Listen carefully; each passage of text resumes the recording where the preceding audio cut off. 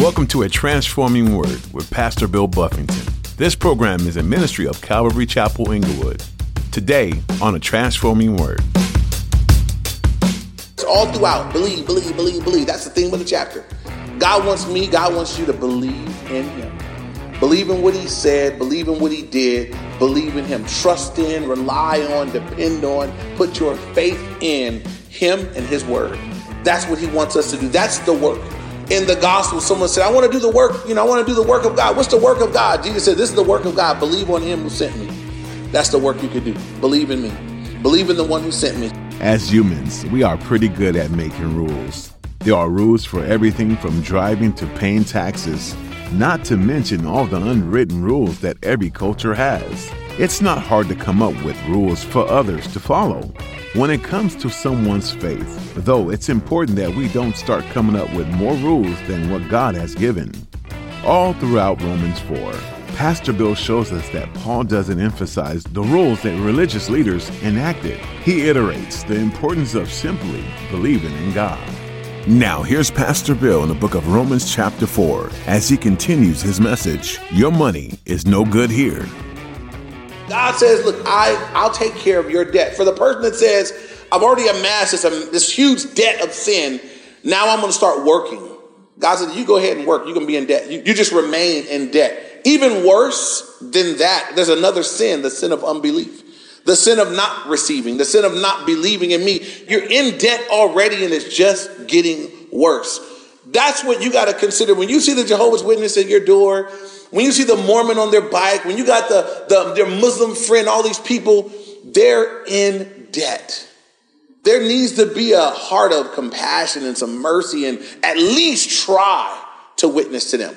Don't write them off. Don't say, oh, they never listen anyway. Just say something. I try to make it a point. I'm going to just say something anyway.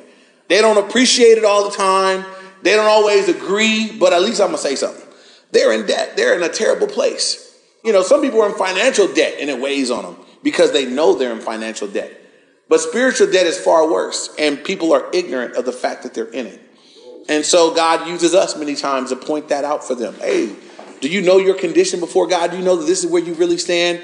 And trying to help people to come to those conclusions. So God says for him who works, the wages are not counted as grace, but as debt, further in debt. But then in verse 5, but to him who does not work, but believes on him who justifies the ungodly. And I want to point that out. We believe on him who justifies the ungodly. That's us. We're the ungodly. Maybe you don't think you're that bad. Maybe you don't think you're the ungodly. But y'all know I love you. I love you. I love myself too. And I'm telling y'all, we are the ungodly. We're this group. He says, but we believe on him who justifies the ungodly. That's why there are going to be people that are shocked when you get to heaven and see who made it. He made it. He can be saved. There are people that you'd be astounded that because, hey, God justifies the ungodly. There are going to be some terrible people on earth that break through heaven. They knew they were terrible. There's some people that in prison had time. They said, man, they got time. They had Bibles. There are people that have been saved in prison on death row. I remember watching a documentary of, I believe it was Jeffrey Dahmer. One of those guys that was a serial, he raped and cut bodies and did all kind of weird stuff. And then went to prison, was going to, go to the electric chair, whatever, but got saved. And James Dobson went into the prison and interviewed him. And I thought, I want to hear what this dude got to say, And I sat there and listened to this man, and I'm like, dude, he is saved. You listen to somebody and you're listening, you're saying, he's received the gospel. What he's sharing, he says, I know what I did was wrong. He explained his childhood and where he got introduced to perversion and pornography and where it entered into his heart and how he got down so far, where he ended up at. And he explained his conversion experience, how the Lord met him in prison and showed him what he was and how he had a hard time accepting it. But he got to the point where he had received it and believed. And he said, now I know I'm going to pay for my sins. I deserve to die for it. I'm not trying to get out of it. I won't appeal it, but I know I'm going to heaven. The lady interviewing him, she almost couldn't stand the thought that this man could think that he would go to heaven after what he did. But I'm sitting there understanding the gospel saying, that's the God we serve, right? Now, I look at Jeffrey Dahmer and say, if he can make it, I ain't mad. I'm saying if he can make it, we good. We all got hope. I don't look at him and say, he shouldn't get to go. No, I mean, I should, but I look at him and say, if God will save him, I mean, glory. My confidence is boosted that God will forgive anybody that'll turn to him. That's going to be the heart of the Christian that knows you didn't earn it either.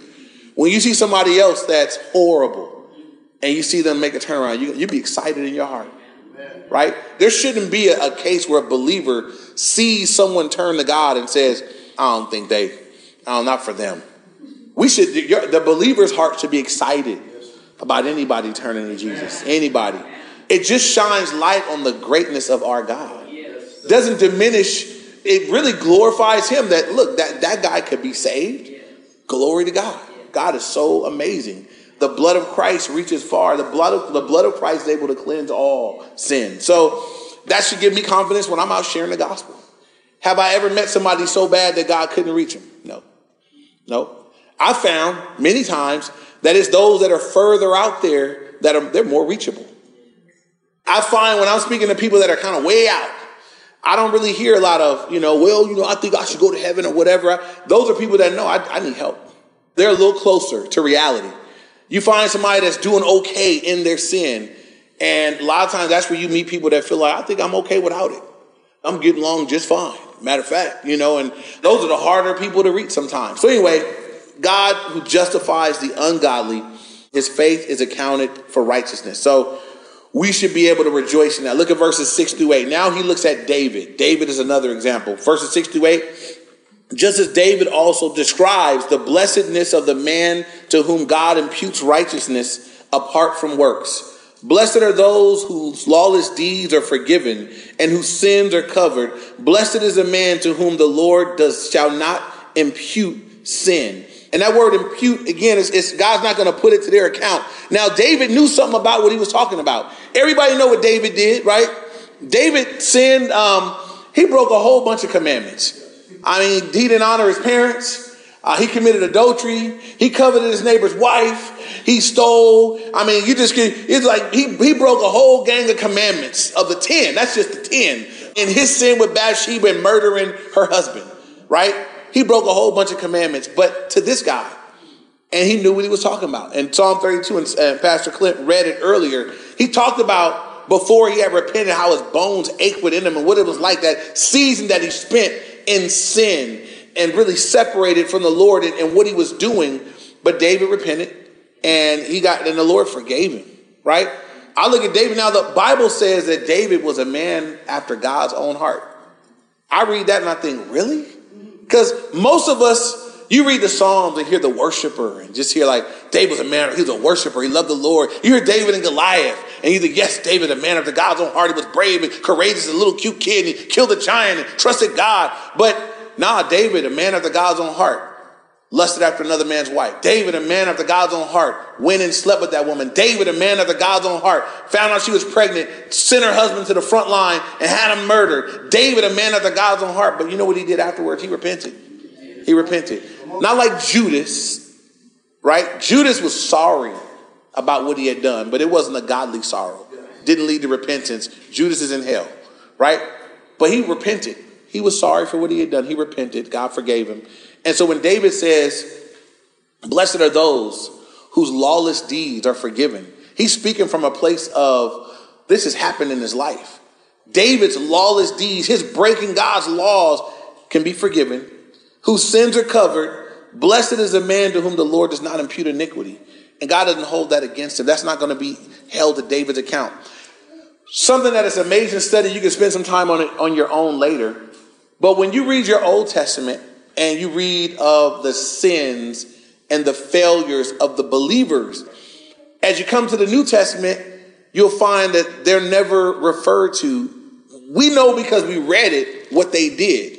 But when you read a account of them in the New Testament, it's like they didn't do the bad stuff. Only the good stuff is there. And you're thinking like, wait a minute. I've read things where I'm like, no, that person did that. And then I'm looking at them in the New Testament. There's no record of it. Like it didn't happen. And even in the Old Testament, I read the story of 2 Chronicles of King Asa. And I know he started off really well, did an awesome job, put out the bad people, tore down the false worship places and stuff, kicked out his own grandma. And he had a really great start, had a prayer of faith, trusted God, went out against the Ethiopians, had a victory. I mean, just great beginning. And then he got wealthy and rich and self-sufficient. And in the latter part of his life, instead of seeking God, he sought physicians, died of a foot disease. I mean, all these things at the end, I'm looking like, man, he had a great start, but a bad finish. But then when the Bible is recounting his story, it says Asa was one of the good guys. Asa did right in the sight of the Lord. And I'm like, what about other stuff? It's not there. And this is so cool. David says, the man to whom the Lord doesn't impute iniquity, right? Your iniquity, my iniquity, his sins, your sins, my sins, they're washed away. So though I'm reading that it happened, when God is recounting his life, God's not mentioning it. It's like it's not there. It didn't happen. It's washed away. Our sins are as far as the east is from the west. That's what God does for us. That's what David is expounding on in the 32nd Psalm. He's saying, man, blessed, oh, how happy is the man whom God doesn't impute your iniquity. It's like it didn't happen, right? Because I put my faith in him. Now I know I messed up. We all know we messed up before we got saved. And most people are glad to share that testimony. But I'm going to just be real. Some of y'all, if people were to honestly share their since I've been saved testimony, all the stuff, not before, not the stuff when you didn't know God, when you were just out there lost and blinded and didn't know better. That's all the stuff since you've known the Lord, since you've known better. Right? I'm not going to invite you up to share. You don't have to say nothing, but just you sit there and think about that for a minute, right? God said, I'll wash that away too. This amazes me about the Lord too, right? The Bible says that you didn't choose me. John 15:16. Jesus said, you didn't choose me, but I chose you, that you should go forth and bear much fruit and that your fruit should remain. But in choosing you and in choosing me, it's not as if God chose you and then when you mess up later, it's like, oh man, I didn't know you was going to. If I knew you were going to, I wouldn't have chose you. You know, you really let me down. You know, God said, I knew all your flaws. I knew all your imperfections. I knew all that was weak and frail about you. I knew all the mistakes you would make. I chose you. I still chose you. That should just humble us. That should just cause us to be, God, knowing all of that, you still wanted me. You still wanted a relationship with me. You still chose me. You still love me. You still show mercy to me. As you consider that, it should cause us to be people that are just deeply sincere in our worship. What God has done for us. As we're sitting, what can I do? I can worship him. I can thank him. I can live in response to him. I can obey him. I can only respond to this great gift that's been made available to me and to you, God's forgiveness. And so again, why is Paul going so heavy on this? Because he's speaking to people that are proud of their religion. They're proud of what they can do. And Paul is saying, man, it'd be better if y'all just laid that down and just received. Believe. I went through the chapter and I circled every time because whenever you see a word over and over again in a chapter, it's the theme of the chapter. So you see the word believe over and over again. It's in verse 3. It's in verse 5. It's in verse 11. It's in verse 17. It's in verse 18. It's in verse 24. It's all throughout. Believe, believe, believe, believe. That's the theme of the chapter. God wants you to believe in him. Believe in what he said. Believe in what he did. Believe in him. Trust in, rely on, depend on, put your faith in him and his word. That's what he wants us to do. That's the work. In the gospel, someone said, I want to do the work. I want to do the work of God. What's the work of God? Jesus said, this is the work of God. Believe on him who sent me. That's the work you could do. Believe in me. Believe in the one who sent me. So moving on now, look at verses 9 through 12. And this section here is going to deal with Paul's arguing out the idea of circumcision because he's going back to Abraham and God made promises to Abraham and God confirmed Abraham as righteous before he went through the rite of circumcision, which was a really big deal to the Jews. So Paul's kind of like a lawyer, he'll just kind of pick out something. He's arguing points. Some of you guys are real argumentative. God could use you. God could use you. Some of y'all like to argue.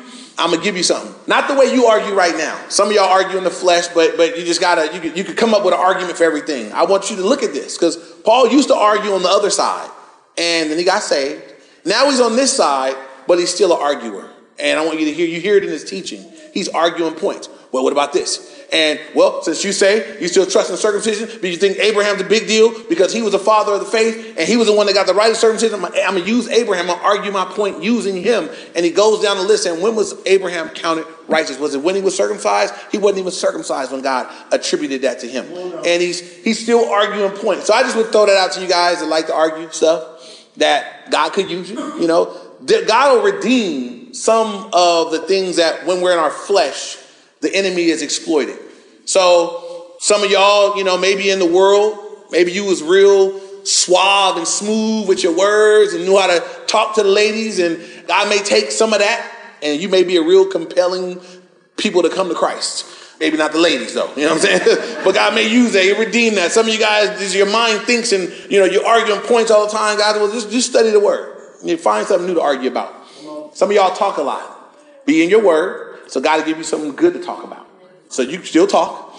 You got something to say, but you have some right things, some edifying things, some uplifting things, some heaven word things to say. So some of what we are, God will redeem it, use it for His glory. That's all I'm saying. So moving on, Paul's arguing the point of circumcision. Verse 9 through 12, he says, does this blessedness then come upon the circumcised only, or upon the uncircumcised also?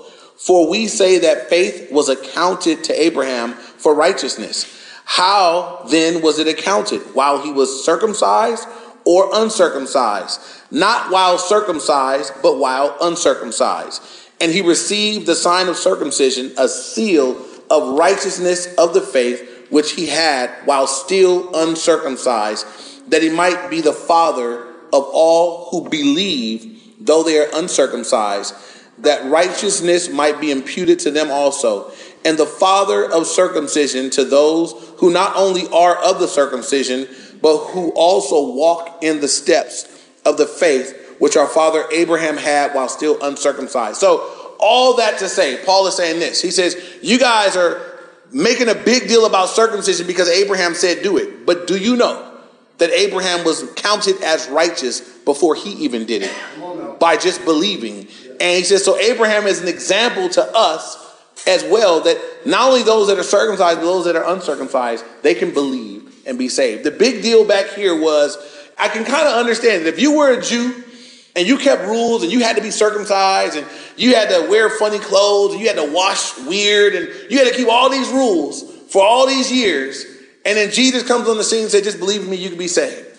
And now you got a bunch of Gentiles who, as a Jew, it was cultural and kind of racial. It was like a racial tension. Jews religiously felt like they were way better than the Gentiles. And it wasn't just their belief and their culture were kind of intertwined. So they looked down upon the Gentiles. The Jews believed that the Gentiles were good for nothing but to fuel the flames of hell. They looked down on them. And so to be looking over and seeing Gentiles get saved and showing up at worship service, and they not wearing the clothes you wear. They got bacon burgers. They got bacon in their breakfast sandwich on the way to church. And you're like, what they think they doing? It's not fair. It's not right. They just want to put some of their junk off on them so bad. And Paul is saying, no, they're good. They're saved. They received the Lord just like you did. In Acts, they received the Holy Spirit just like you guys did. There's no difference. They're saved. You got to be careful because that tendency happens in the church. Again, there's some churches that I try really hard not to create rules that are in addition to the rules that God made, because I think there's enough rules already. I mean, I'm having a tough time already. So I don't want to add to your woes, but I got a friend of mine he's a pastor, and he came out of a traditional and real legalistic denomination. And he's coming out of it, though. The Lord's spoken to him, and he's changing it. He's even changing the name and changing how they do things. But he said the thing that just broke him, he said there was a day where he and his wife had been witnessing to a neighbor for years, and she wasn't saved, and she, never came to service or anything like that. And then she came down with cancer, and they were there ministering to her, and she said, I'm going to come. And cancer had her broke down and just open, and she needed the Lord. And she's not a Christian, doesn't do church, but she came. And she came in, and I don't know what the woman had. I wasn't there, but she wore a dress that maybe wasn't in their denomination. It wasn't a church dress. It wasn't what they felt. He says, and now in their church, there's the pulpit, and then there's the choir stand. He said a woman got up from the choir stand. I mean, it was this big of a deal to her. Made her way from the choir stand all the way down as far as that woman had come to go and say whatever she said to her about her outfit. And he said that the lady got up and she left. And didn't hear the message. And she did die of her cancer eventually. And he said I feel responsible for that. That happened at church. I mean, it's just legalistic. I'm going to just say this so we know where I'm at with this. I don't care what somebody wears on the way in this place. The church is a spiritual hospital. So I expect if somebody walked into the hospital and their arm is cut off and it's bleeding, you wouldn't say, you're making a mess, get out of here bleeding. That's what you came to the right place. Somebody could come in here looking like whatever. I'm saying leave them be. I'd love for them to sit through the message. I'd love for the believers that are here to show the love of Christ to them, to speak a word to them. Let them be. What better place could they be in? And so to run somebody out because they obviously need it is counterproductive. I think that makes Jesus mad. I think that upsets the Lord.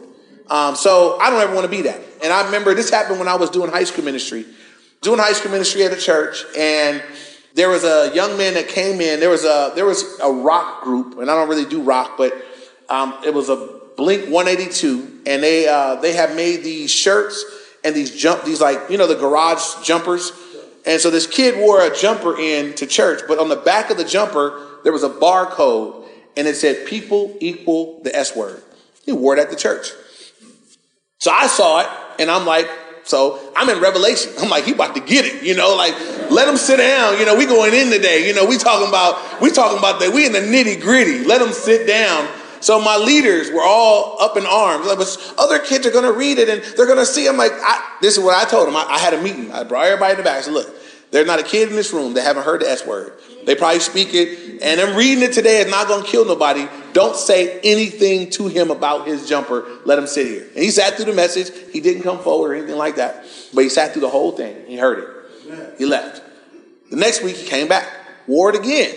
And they're like, are we going to say anything yet? And I had one leader with that religious spirit. They really badly wanted me to do. They felt like I was not doing. I said, just let it be. It's not hurting nobody. He's sitting through another message. And on this Sunday, the kid came forward, give his life to the Lord. I don't ask him about his jumper. So he came back the next week, and I said, hey, I'd like to, take you out on to sit at lunch. And I usually kids get saved. I give them a Bible, and I want to talk to them. And I said, I got to hear his story. He said, this is what happened. He says, they live in a trailer park down the street from where we were having service at. And his friend had to come to church on Sundays. So his friend was like, hey, well, come with me. So he was only coming with his friend to accompany his friend who had to come to church every Sunday. So they skateboarded over and they came to church. And he said, but last week it got to him and he got saved and he gave his life to the Lord. And I find out about this kid living situation. Lived in a trailer park. He had an older brother, had recently been murdered. And the brother was the breadwinner, so they were losing where they lived. He was only with us for about 2 months, and then they had to move somewhere else. And I look at that little window of space that we had him, and think if we had to run him out because he wore the wrong outfit, and we had opportunity, he needed the gospel. So my prayer, right, up in here, I can't control a whole lot of places, but up in here, you see somebody walking in, if I can look at you and know you need help, then what should I'm supposed to help you. I'm not supposed to look at you and say, how dare you wear that into the house of God? If you act like that about us, kick you out, Let them sit down, So I love y'all too, but I mean, that's my heart on it. I would be so mad to find out that somebody showed up, apparently needed the Lord, and got run up out of here before they had a chance to hear about him. So we want to be good about that. I expect y'all to love them. Y'all, somebody put an arm around them, greet them, show them where things are at. And I hope that their interactions with everybody here would show them how much Jesus loves them.